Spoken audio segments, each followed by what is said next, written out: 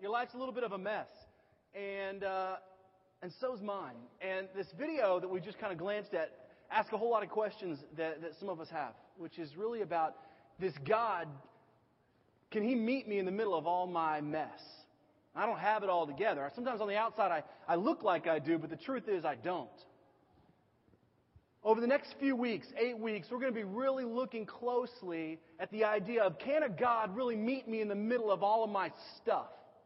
Because we all have issues. We all have hurt. We all have pain. We all have loss. And we're going to be exploring a God that I believe through Scripture meets us right where we are. Doesn't require us to fix our life, to come up before Him and say, hey, I've got it all together. But a God that steps into our pain, our struggle, our hurt, our questions, our uncertainty, our doubt, our secrets, our fears, and says, I'm God. We're going to be looking at a series that we're titling Life on the Road, which is really an idea behind the fact that Jesus spent 3 years of His earthly ministry walking. All over the Judean countryside, He would walk with a bunch of disciples. And the incredible moments in Scripture happen when Jesus is traveling and He encounters somebody on the road. And usually that person is a mess. They've got some kind of issue or some kind of hurt or some kind of pain or some kind of disease. And Jesus steps into the middle of it and meets them right there. The truth is, you and I are all going somewhere. We've got all kinds of stuff going on. And we have a God that will step into the middle of that. And so in the next 8 weeks, we invite you to come on that journey and look at a God that will meet us right in the middle of all that. In the middle of our fears, our hurts, our pains, our sorrows.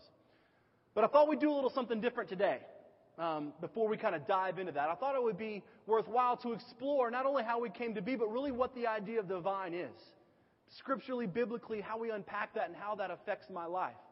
We have a couple of tables in the back that have Bibles on them. Let me tell you, one thing you can expect if you show up here on Sunday morning is that we're going to teach and preach from the Word every week. We're going to open this thing up and say, God, what do you have to say to me?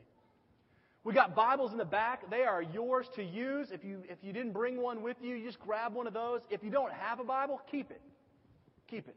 If you need one or want to give it to somebody, we invite you to keep it as well. But if not, return it back to that table and we'll use them each week. Now, there's an interesting kind of idea about this community. This is actually, what we're doing here is actually an intentional community plant of Westminster Presbyterian Church. 2 blocks right up there to the, never eat soggy waffles, east, right? Shredded wheat, whatever your little system is. Right there to the east. Now, what a community plan is it's really that the church said this: what does it take for us to live outside the walls? I mean, the church is not a building. It's not a place. We can't be contained by that. So what does it mean for us to live outside the walls, take the gospel into the world? Because we know that all kinds of people have issues with church and with institutionalized religion and stuff. So what does it take for us to live outside that way and just say, we want people to know Jesus and we want to live in an authentic way and we want to impact the world around us? So as a group, we just said, God, what would this look like? And so we decided that what we would do and felt like God was calling us to do is plant a community, a group of people that just said, we want to live kind of different. We want to step outside what we would normally classify as church and live in an authentic way as a community. So essentially, this is what we're doing. We're doing worship here, but this isn't who we are. This is a part of who we are. Who we are is a group of people that serves dinner at City Rescue Mission and meets and learns the story of homeless men and women, that travels to Africa, that does community dinners in people's homes, that meets together and says, man, what's going on in your life? This community is a vision of that community. Very different, very similar. I'll explain some of the connections that we have not only to Westminster, but to the entire body in a moment. We're born out of the heartbeat of people that wanted to see the world know Jesus. And this is what that is. It's the fruit of us getting together saying, let's invite people into what God's doing. Now, the vine, the name of our community, actually has some biblical connotations. As you can imagine, you heard Don kind of mention it. There's a lot of biblical imagery in the Bible about the vine. And we chose this name for a lot of very intentional reasons. And we're going to kind of explore some of those today. So we're going to be looking at the book of John chapter 15. If you've got a little worship folder or a little pamphlet there, it's on the back. Okay, so if you've got that, it's on the back. If you have a Bible, you can do it. If not, you can just follow along with me. But we want you to have it in front of you Also, those little worship bulletins have a place that you can take notes as well. I'm going to read it for us a little bit, and then we're going to unpack it. Okay, so before we open God's Word together, let's just pray. Father God, we are grateful for who you are. We're grateful that you love us and care for us, God, and that you desire a relationship with us. God, we pray this morning that you would open our hearts to who you are and that you would make your Word come alive. Take just a moment wherever you're sitting and just whisper this to God in your heart. God, teach me through your Word this morning. Just whisper that. God, teach me through your Word this morning.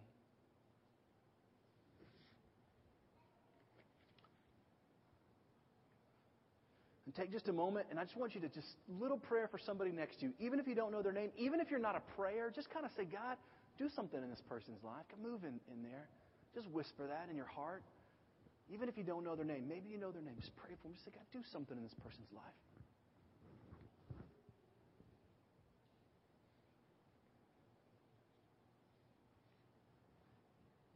And pray for me. Pray that I don't appear to know selfishness or self-righteousness. Just an empty and open vessel that God can use.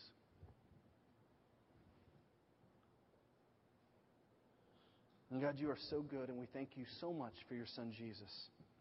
Amen. We're in the book of John, chapter 15, verse... Really, we could go 1 through 5, 10, but we're actually going to start in verse 5. And we'll read it together, and then I'll just kind of work through it a little bit. Jesus is saying this, John 15:5. I am the vine, and you are the branches. If a man remains in me and I in him, he will bear much fruit. Apart from me, you can do nothing.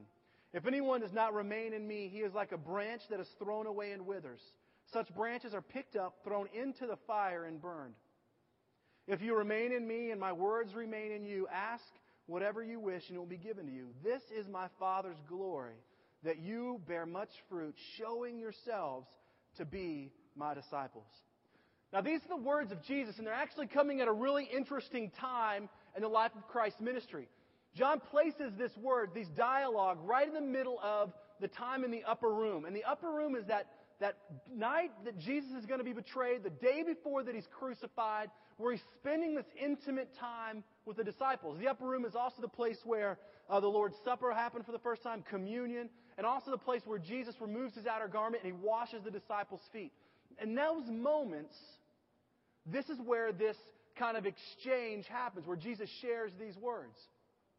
And it's really interesting because he has just told the disciples that he's getting ready to leave them, that he's getting ready to essentially be betrayed and killed. Now, this is a huge shock for the disciples. These 12 guys have been following Jesus around with their life. This is a shock for them because they all thought that Jesus was going to restore Israel into kind of this political kingdom. He was going to free them. And they've been spending 3 years of their life hanging on every word, every action, every deed of this Jesus, listening to him over and over, seeing him do incredible things. In fact, they were a part of incredible things. And Jesus then just says to them, I'm getting ready to be betrayed. In fact, one of you in this room is going to betray me, and I'm going to be killed. And these guys are filled with all kinds of uncertainty, as you can imagine. They're filled with all kinds of issues and struggles and going, what does that mean for me? I mean, I gave 3 years of my life to follow you around, and now you're gone? Well, in this portion of text, John 15 and John 14, Jesus is really sharing comforting words with the disciples. He's really comforting them. And in this moment of comfort, Jesus says this, I am the vine and you are the branches. If you remain in me and I in you, you'll bear much fruit. Apart from me, you can do nothing. See, really they're words of comfort. They're words saying, listen, I'm going to depart from here. But you can still remain in me. Because God was going to send the Holy Spirit and fill the lives of the disciples and change the world. And he's saying, you can still remain in me. And they're words of comfort. The idea of the vine has some Old Testament connotations too that's real powerful. All throughout the Old Testament, the nation of Israel was referred to a lot of times as a vine. But oftentimes when they're referred to as a vine, they're referred to with a lot of imperfections. In fact, Jeremiah 2:21 says, God saying to Israel, he says, did I not take you out of perfect stock and plant you? How did you become such a vile and corrupt vine? The connotation of the vine of Israel is that they were a mess. And so when Jesus says in John 15:1, he says, I am the true vine. And in John 15:5, he says, I am the vine. As Western kind of 21st century Christians, this makes no sense to us. But as a Jewish hearer, back in those days, 2,000 years ago, this was an incredibly powerful statement. Because essentially Jesus is saying, I am the truth. I am the perfect vine. Israel and the nation was a mess. But you want to remain in me. See, the words of promise and power. The idea of the vine, Jesus as the vine, is really a word of comfort for our souls. It's saying even with this world is a mess, we have life. It's also a word of promise, saying, you know what? There's something much bigger than what you can see and what you know. And they're also words of power. And so I thought what we'd do today is just kind of look briefly at some of these connotations of what it means to be the vine. What Jesus is saying when He says, I am the vine. Because I believe it impacts us, and it will show you and hopefully elevates all of us what it really means to live this way. So there's some characteristic things that I see in the vine of Jesus, and we'll just substitute the word vine for Jesus because Jesus says, I am the vine. But we see in Jesus that I think are really powerful. The first is this, that Jesus gives life. Now think about this. If you have a vine or a tree and you take a branch and you cut it off, what happens? The branch dies. I mean, I don't need a big fancy illustration to show you that if we take a branch off a tree and I lay it on the ground, it's going to die. It has to be attached to the tree. The branch has to be attached to the vine in order to give life. That's because the root system goes into the ground. It's where it gets nutrients. It's where it gets water. The branch ceases to live if taken apart from the vine. And Jesus says, I am the vine. In other words, I am life. You remain in me, you'll bear fruit. Apart from me, you can do nothing. And He goes on to say that a branch that's not attached to the vine is really useless. You just gather it up and throw it in the fire. See, Jesus gives life. And I know that there are a lot of us in this room this morning that are pretending like we're doing well in life. But we know that we have this emptiness in our soul. We've got all kinds of struggles and hurts and things that we don't tell anybody about. And the last thing that we're doing right now is truly living. Jesus says in John chapter 10, He says, the thief comes to steal, kill, and destroy. But I have come that you might have life and have it to the full. Jesus says, I am the life, and I want you to have abundant life here on earth and eternal life in heaven. The vine is about life. It's about truly living. It's about understanding all that God has for you and stepping into a life that is bigger and more abundant than anything else we could ever imagine. It's more than just about breathing. Because there's more to this life than you and I standing here and taking in breaths. Because you know as well as I do that you can very much be taking in breaths and very well not be alive. Jesus is the life. Jesus also connects. The vine connects. If you think about it, a vine that runs however long has all kinds of branches. They look a little different. They feel a little different. They're all connected to this vine because the vine is what gives life. Jesus is what gives life to all the branches. You and I are branches. Different church communities are branches. We're all connected through Jesus Christ. In a day and age where we spend more time as a Christian subculture arguing about our differences, we forget that we're all connected to the same life-giving Jesus. I had a group of friends that I met with in college for 6 years. Technically, I wasn't in college for 6 years, right? But I see how that could go. I was a pre-med major for like a week. So if anybody goes down, I can probably help you out. But I met with this group of guys, and we met every night and night for like Bible study and accountability. And we would just spend time really just talking about what God's doing in our lives and praying over each other. And we went through some crazy stuff together. We got married together at those times. We were best men in each other's weddings. We did all this stuff together. But this was the strangest group of guys you'd ever seen. I mean, there was the guy that had grown up in the band playing the tuba. There was the guy that was like super jock. There was the recovering drug addict. There was the guy in ministry. There was the guy that didn't want anything to do with people in ministry. I mean, it was a crazy group. And one day we sat around and we go, do you realize that not one of us would be friends without Jesus? Not even close. Like, we would not even hang out together because we have nothing in common except Jesus. That's it. We just love the Lord and want to follow Him. Other than that, we don't even like doing the same things. I couldn't even turn a computer on at that time, right? And these guys are programming them and punching up, kinds of RAM modules, if that's even a computer term. Double-clicking the mouse real fast or whatever. So we were just so different. And I thought, how powerful Jesus is. It connects us all. That we really are connected to this life-giving Christ, this God that says, this is what life looks like. That we're as much connected to Christian communities around the world as we are here together. That the vine is what connects us to Westminster. It's what connects us to Life Church. What connects us to Bridgewater. It's what connects us to United Methodist. It's what connects us to our missionary friends in Guatemala. It's what connects us to the church planters in Africa. It's what connects us to that young mother in Peru that just met Jesus and has no idea how to live her life. Jesus connects. And we're so concerned in our culture about who's got it right that we forget the fact that Jesus calls us just to love people. To the vine, Jesus gives life and Jesus connects. But also the vine allows us to bear fruit. Now think about this. A healthy branch bears fruit. A healthy branch impacts the world. If you remain in me and I in you, you will bear much fruit. Your purpose in life is to bear fruit, is to impact the world around you. Now, this is about as countercultural as it gets because we really don't live this way. We're actually raised to think just the opposite, that this world revolves around me and my happiness. And if I'm not happy in this, I just get out, or I seek something else, or I step on who I have to get to the top, to make more, to do more, to be more. This world is about me. And we all have these selfish kind of tendencies. In fact, we all have those moments. I remember when I was like 8 or 9, we were living in Austin, and one of our favorite things to do was we'd go to the hike and bike trail down around Town Lake. If you've ever been to Austin, there's a big hike and bike trail that goes around there. My parents would take us, and my brother and I would ride our bikes around there. And one of the things we love to do is we love to feed the ducks.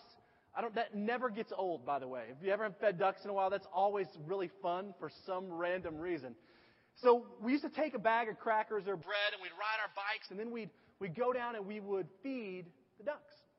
So my mom's going, she had a couple of our friends come, and she's loading our bikes up, and she's like, get your crackers so we can go feed the ducks. And so I reach into the box of crackers, I grab a handful, I put them in my Ziploc bag, and I take off, and I get crackers. And we're down there, and we're feeding the ducks, we're riding our bikes, and I go through all my crackers, because kids usually, when they're feeding the ducks, they just dump it out.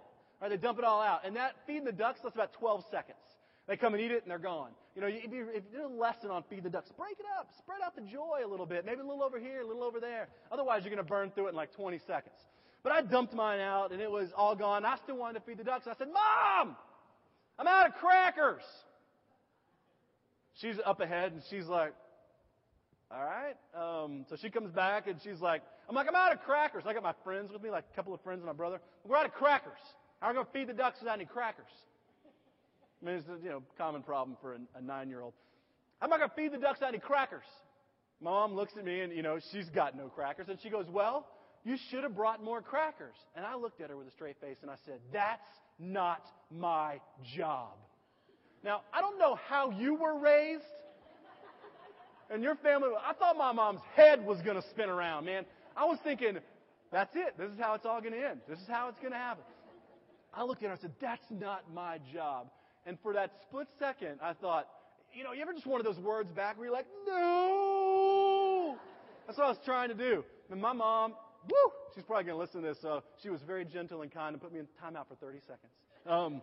No, she's amazing, but she was about to just tear my head off. And so, needless to say, I got a lesson on what's my job and what's her job. But the idea is that we think the world revolves around us. You are here to serve me, and if you're not, I'm here to get my own. In other words, I'll do what I've got to do to promote myself. The problem is it's just totally contrary to all biblical reality. Jesus actually, who is a radical, actually teaches the opposite. He says it's not about you at all. It's actually about impacting the world around you.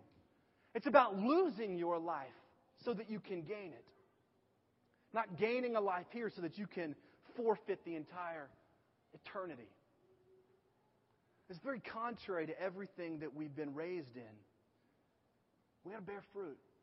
And really, this is who we want to be as a community. As a community, as a people that gather here on Sunday morning and gather in the parks and do life groups together and travel all over the world telling people about Jesus.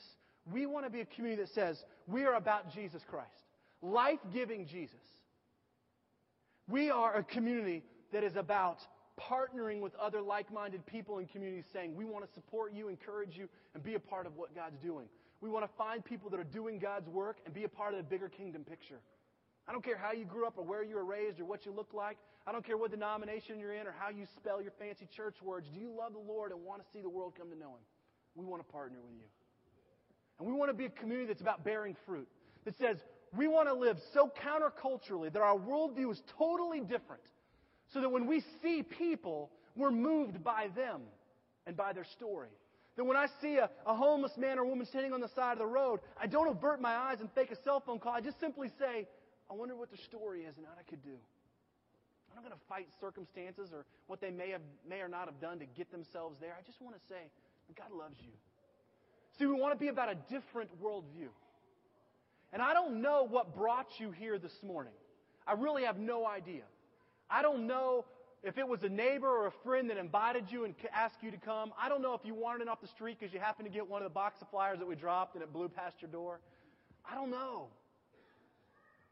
But we all come in here with all kinds of different issues and struggles. But I want you to hear this morning. Jesus is life. Whatever your hurt, struggles, pain is, Jesus is the answer. He is life. He is all that you need. He is all that we need. And if you're coming in here this morning with pains and hurts that are very real, we want you to understand that Jesus is about redemption. He's about fresh starts in new life. He's about meeting you where you are. And we want you to understand that this is a place where you can belong. This is a place where you can plug your life into and say, you know what? Far from a perfect group of people, I don't have to play a part. I can just show up and be loved. Because the vine connects us. Jesus connects us. We're going to challenge ourselves to live totally differently. We're not trying to be fancy or cool or anything we're not. We're just simply saying, God, we want to be real and be authentic. This morning, as we kind of close our time together, we're going to respond in worship. Don's going to come back up and he's going to lead us in worship this morning. One more time as we just kind of cry out to God. And I invite you in those moments to do this. To just ask God, Lord, am I truly living? Or is there more to life than this?